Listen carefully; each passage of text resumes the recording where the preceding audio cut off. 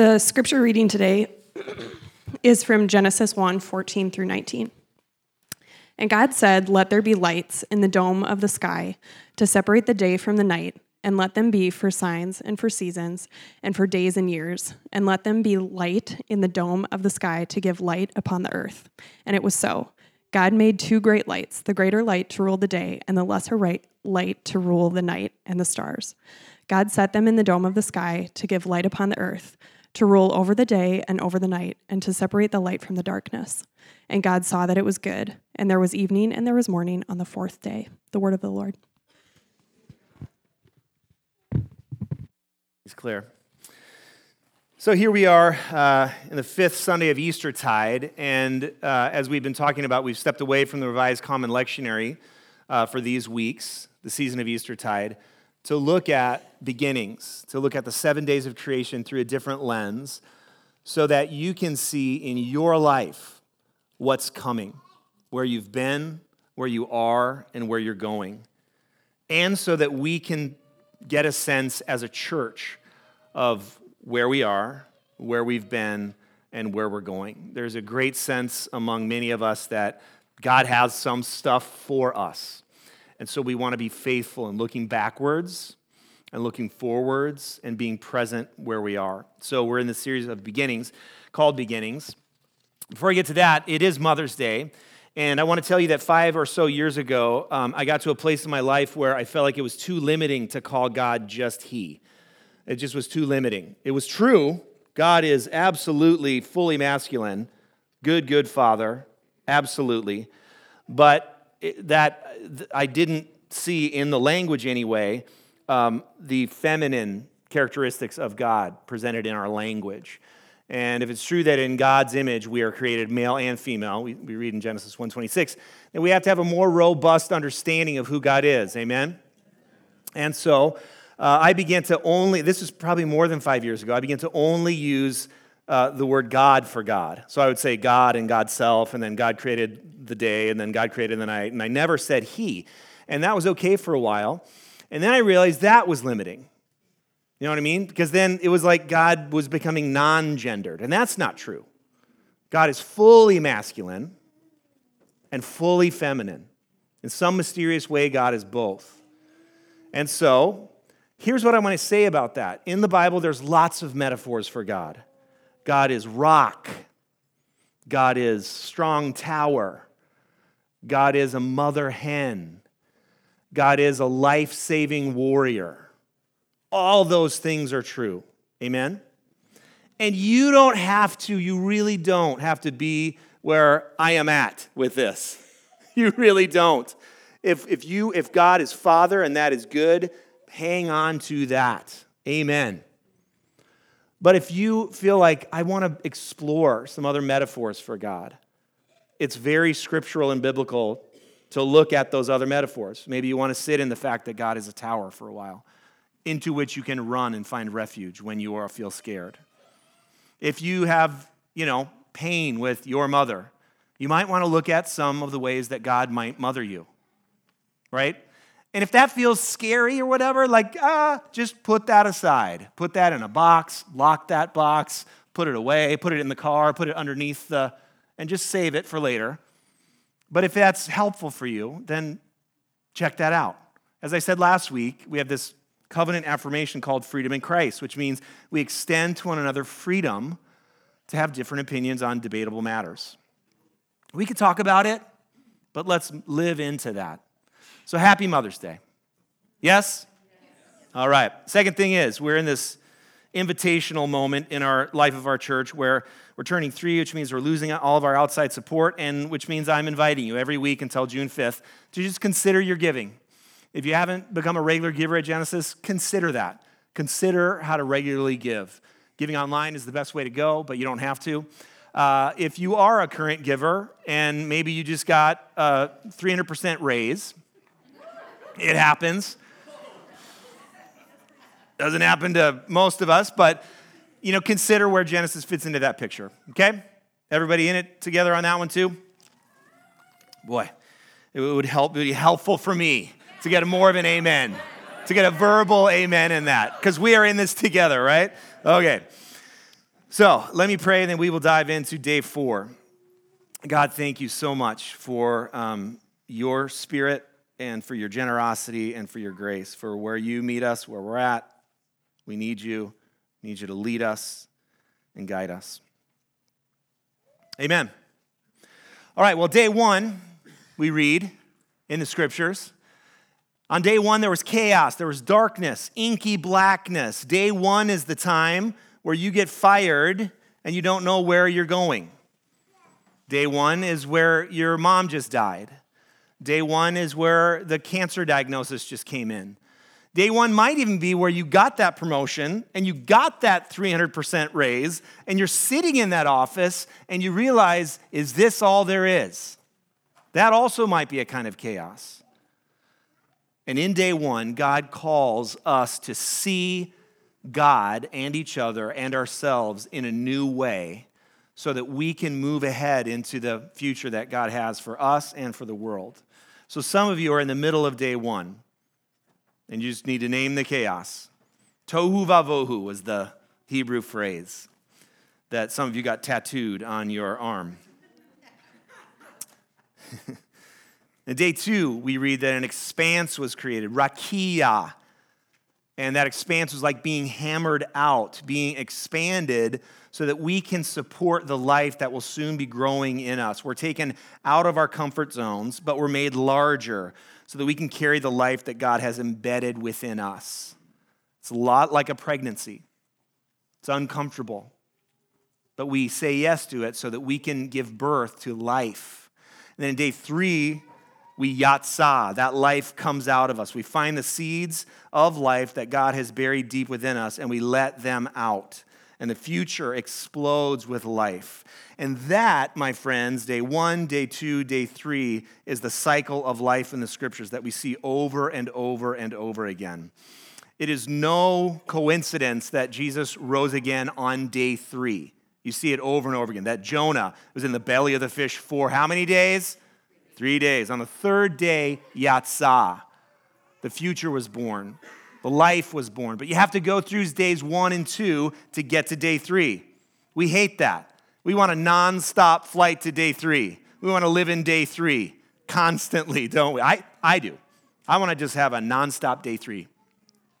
So when day 4 comes, we're going to learn how to live in the tension of days 1 through 3.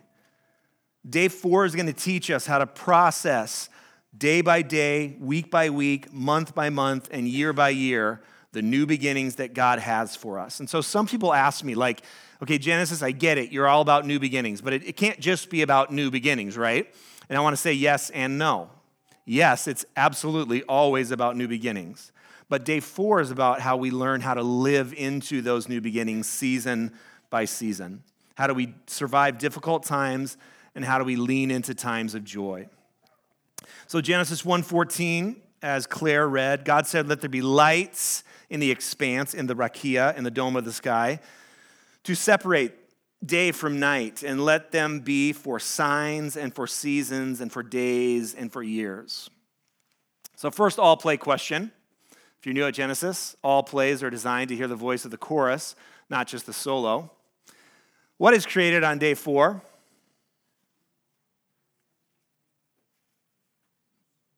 Sun, moon, okay, excellent. Stars, excellent. Days, excellent. Thanks, Jonathan. Time. All those things are right. But time was created on day 4. Time. A sense of the sun and the moon passage. We see that right in the text. To separate the day from the night, let there be for signs and for seasons. And the word for seasons is a Hebrew word moedim. Anytime in moed is season, moedim is plural for season. So anytime you have an I-am on the Hebrew, that's the plural, moedim. So the word moedim means the appointed times, the seasons, the sacred seasons, and the set feasts. So there was a sense in which, yes, the stars, the sun, and the moon were created on day 4, but also this way of marking time, in season and out, was created on day 4. So if you were a good Jewish family in the time of Jesus, or even now, you would celebrate three major feasts. The first one is Passover. Passover. And it happened this year right around Easter. In Passover, faithful Jews would remember that God delivered them from Egypt, from slavery, into eventually the promised land. So Passover is a time to remember that light was called out of darkness. Passover is a time to remember day one.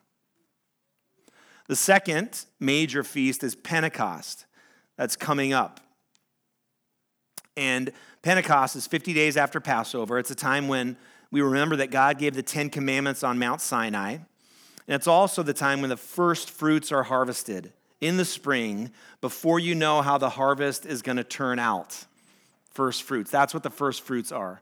The spring harvest, when you don't know how the year is going to be, when you don't know if the summer rains are going to come, when you don't know if the fall harvest is going to be good or bad, you bring a stock of grain to the temple as a way of saying we trust God, we believe in God, we need to be expanded by God. And so Pentecost is another kind of day two where we're expanded. And then Tabernacles.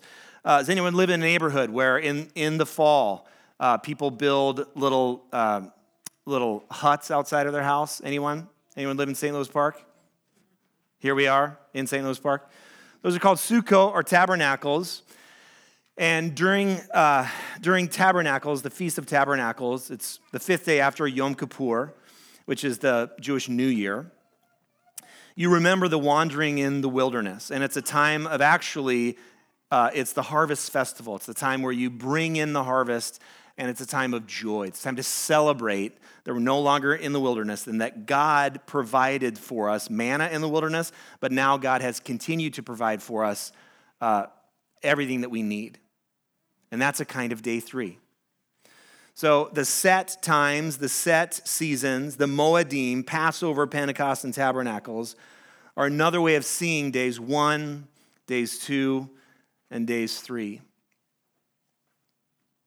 And so as we look at the seasons, I think as followers of Jesus, we're going to go through at least 4 seasons in this cycle of day 1, 2, and 3.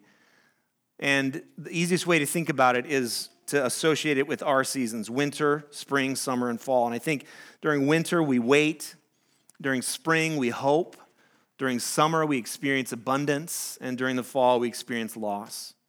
So in the cycle of day 1, 2, and 3, you're going to experience waiting, hoping, abundance, and loss.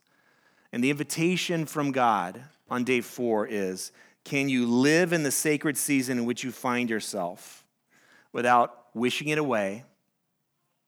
Can you soak out every beautiful moment out of the season in which you find yourself, even if it's the painful season of loss, even if it's the despicable season of waiting? And when you're in the season of abundance, can you live in it without fearing that the other shoe is going to drop? So let's look at those seasons one by one. In the winter, we wait. So I'll play question. Just emote. What does waiting feel like? Thanks, Claire. So much energy behind that. Stupid. What else would you add? I agree, by the way. Boring. Thank you, sir. What's your name? Benjamin? Yes. Boring, says Benjamin. I agree. Painfully long. Thank you. Like it's never going to happen, Abram. Exactly. Like the worst thing is going to happen. Ooh. Like before we get that thing they're waiting for, the worst thing is going to happen. Anticipation. There is a sense of anticipation in the waiting period. It's not all bad. What'd you say? That it's not going to end. What's your name? Elias. You're totally right, man. So during winter, we wait, and we need to remember something as we wait. Now, I've talked about this many times, but Mary, now we're full of kids. Now we have a quiver full of boys. Our quiver is full of boys. But there was a time when infertility was our story for 7 years. And that's just part of our journey. And it was the longest time. It felt lonely. We felt exposed. We were angry. We were stressed out. We couldn't plan any vacations, because you're always doing the math on, well, if you're pregnant, then you can't do this. Or, well, if you travel, Steve, then you won't be here during the sacred times. Don't want to miss those sacred times. So what do you need to remember during winter? There's a psalm that I love, Psalm 13. And I get the sense that David, if he wrote this, he took off the filter. And this is what he wrote: "How long, O Lord, will you forget me forever? How long will you hide your face from me? How long must I bear pain in my soul and have sorrow in my heart all day long? How long shall my enemy be exalted over me? Consider and answer me, O Lord my God. Give light." Where is he? Day one, probably. "Give light to my eyes, or I will sleep the sleep of death." And if you know the Enneagram, David was for sure a 4 on the Enneagram. Dramatic, Anyway, love that. I love 4s. I'm surrounded by 4s. I must love 4s. I must need 4s. "And my enemy will say, I have prevailed. My foes will rejoice because I am shaken." So there's this phrase there, "But I trusted in your steadfast love." That's the very next verse. "But I trusted in your steadfast love." The word steadfast love is the Hebrew word chesed. It means to be merciful or to be kind. See, there's a gentleness to God with those who wait. There's a gentleness. God sees you, and God knows you. And God sometimes doesn't answer you about why you're waiting, but God holds you in God's tenderness, in his tenderness. So winter. If you're in the season of winter, you might want to just write down Psalm 13. Psalm 13. Then there's the season of spring, hope. In Minnesota, we're right in the middle of it right now. But it started kind of early this year. It started in early April, where it was 48 degrees, and we brought out our flip-flops and our shorts, and the feet were looking nasty and ugly after a long winter, but you didn't care. You're going to wear those shorts anyway. You're going to wear those flip-flops anyway. Hope is not blustery. It's a whisper. It's the opening notes of a song. It's the drip, drip, drip of the snow melting. The season of hope is lilacs. They're just here for 2 or 3 weeks. But man, if you've ever right now, you're smelling those lilacs, that is hope. That is spring. I got permission to share this story, but Danica and Matt Peterson, their little daughter Sloan, 3 years old, she's had a brain tumor. Many of you guys know that. And gosh, I don't know, a couple months ago, you guys, I was in the hospital with you, and it was not a good day, not a good season. We were really, are we in loss right now? Are we in waiting? And so we prayed together, and little Sloanie was going from very out of it to telling jokes. It was so sweet. And then I followed their Caring Bridge site. Danica wrote this: "We've had some good news lately, that the tumor is now 15% smaller, smaller to the naked eye." And this is what Danica wrote, and again, she gave me permission to share this. "She can't guarantee, the doctor, that the tumor will keep shrinking because science is weird." I'm going to write a book called Science is Weird. "But she does expect that it will. The shrinkage rate will probably slow, and this drug might never kill the tumor completely, but we are on a positive track. So we'll stay on the current medication schedule for another 3 months and see what happens." And then she writes, "It's pretty weird to have good news. Most of our news has been bad. And now we kind of know what to expect medically for the next 3 months. Fairly non-eventful clinic visits coupled with fairly easy pills at home. Someone once asked me if Sloane's brain cancer made Matt and I stop making plans. I guess it's a thing that happens to people going through traumatic experiences, and yes, we fully realize that it has. We've talked about how it might be fun to go to this restaurant, or it might be fun to take a weekend to go here or there, but most of the time the idea seems as foreign as talking about a trip to Mars. I mean, I know people might do it someday, but it probably won't be us. Plans, especially more than 3 days out, have often seemed like a recipe for failure. I used to be good at plans, but lately I've had to be really good at not having plans. But now it's like a new world has opened up. I can see beyond noon today, a place my vision has been halted for a long time. I can see the future, at least until early August, and we might make some plans in that time frame. They probably won't be crazy plans, but there just might be plans. So Sloan is doing great. Matt and I are very happy, and we're working on understanding the vast array of emotions we've gone through today. And when I emailed back and forth with Danica about, hey, do you mind me sharing the story? I think it's so great. It's our community. She said yes, and then she said, do you remember in the hospital? And I did remember, but she goes, do you remember praying for Sloan? And then I said, this is weird because I don't get these very often, but I have a vision of her running through the field with a dress on. It's my vision. And when I got the email back from Danica, she sent me a picture of Sloan running through the fields in a dress. And she goes, I didn't even remember until a few days later, but that's hope.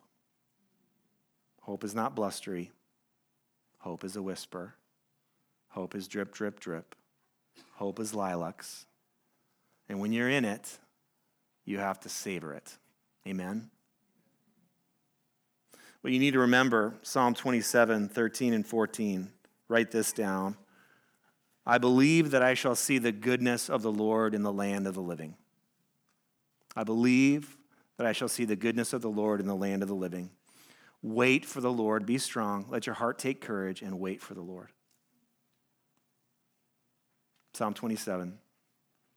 Then we have the summer season of abundance. I think this is one of the hardest ones for us to actually receive because we're always waiting for the other shoe to drop.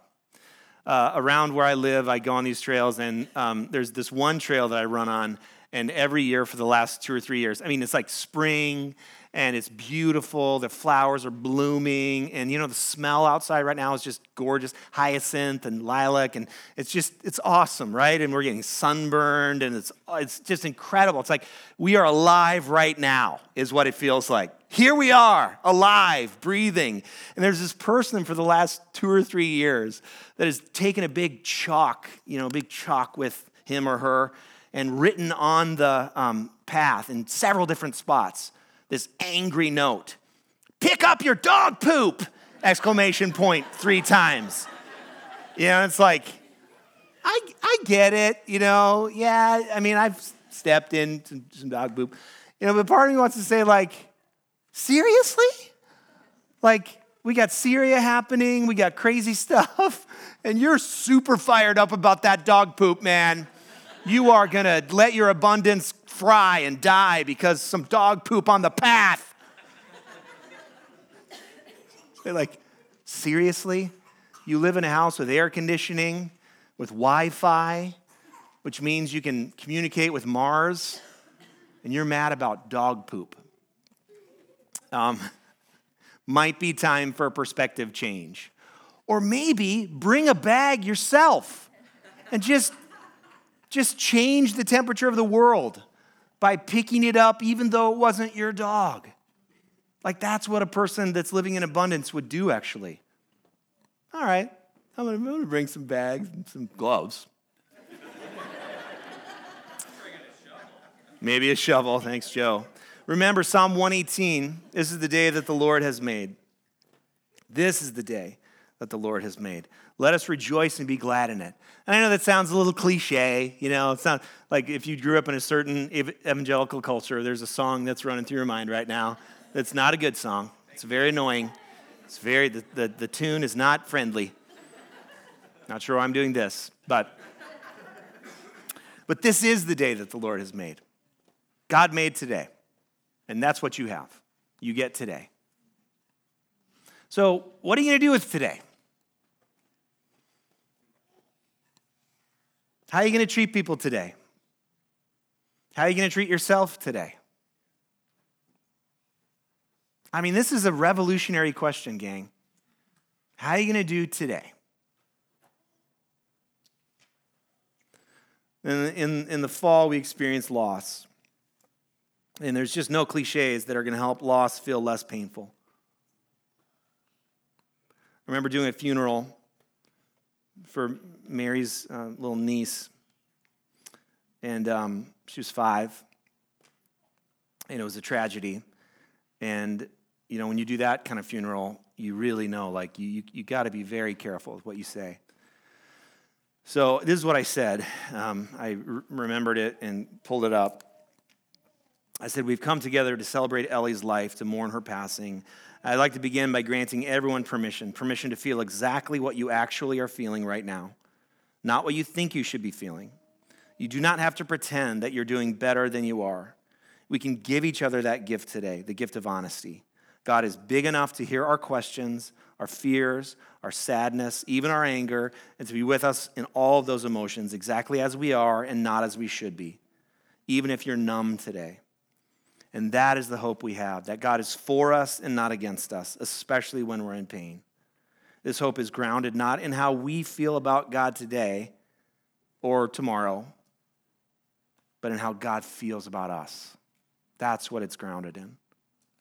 So you need to remember Romans 8, 38 and 39. Listen to all the words here. For I am convinced, Paul writes, that neither death, starts with death, not even death can separate us from God, neither death nor life, nor angels, nor rulers, nor things present, nor things to come, nor powers, that's spiritual powers, nor height, nor depth, nor anything else in all creation will be able to separate us from the love of God in Christ Jesus our Lord.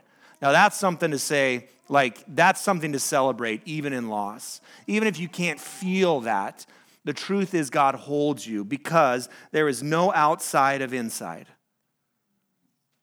You are inside of God's love and God's care and God's embrace. There is no distance you can run to outrun it. If you believe in the words of Romans, Paul was a fairly good theologian. I am convinced that neither death, nor life, nor angels, nor rulers, nor things present, nor things to come, nor powers, nor height, nor depth, nor anything else in all of creation will be able to separate us from the love of God in Christ Jesus our Lord. That's what we stand on. That's how we can give each other freedom in Christ, because we stand in that. No matter what else is true, that is true. Amen? We're secure in the love of Christ. So every of these days of creation, we're on day 4 now, we've associated it with one value that Genesis has. So today I want to highlight the value of rhythms. That's one of our 7 core values, rhythms. This is what we write. We honor the Sabbath, we follow the lectionary, and we're learning spiritual practices. We're countercultural in how we create space to hear from God in our lives and in our worship gatherings. That's why we do the awkward minute of silence every week. We follow the seasons of the church calendar, finding daily, weekly, and yearly rhythms that help us stay rooted in the story of God. So as you go through the cycle of days 1 through 3, light out of darkness, being expanded and bursting forth with life, you're going to find yourself in the seasons of waiting, of hoping, of abundance, and of loss. And the invitation is, can you live into the season in which you find yourself? Remembering what you need to remember so that you can move forward with God where God is leading you and calling you.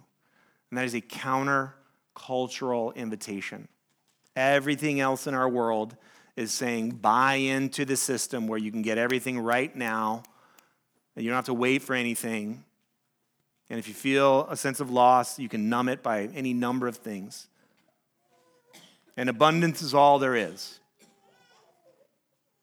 The word of the Lord today says, let there be seasons. Let there be set times, sacred feasts, where you live in the season that you're in. But you don't do it alone. You do it together. Amen? Let's go into silence, 60 seconds, where we can open our hearts up to maybe maybe hear something that God has for us. And then I'll lead us into the silence and prayers of response. So come, Lord Jesus, speak to us now.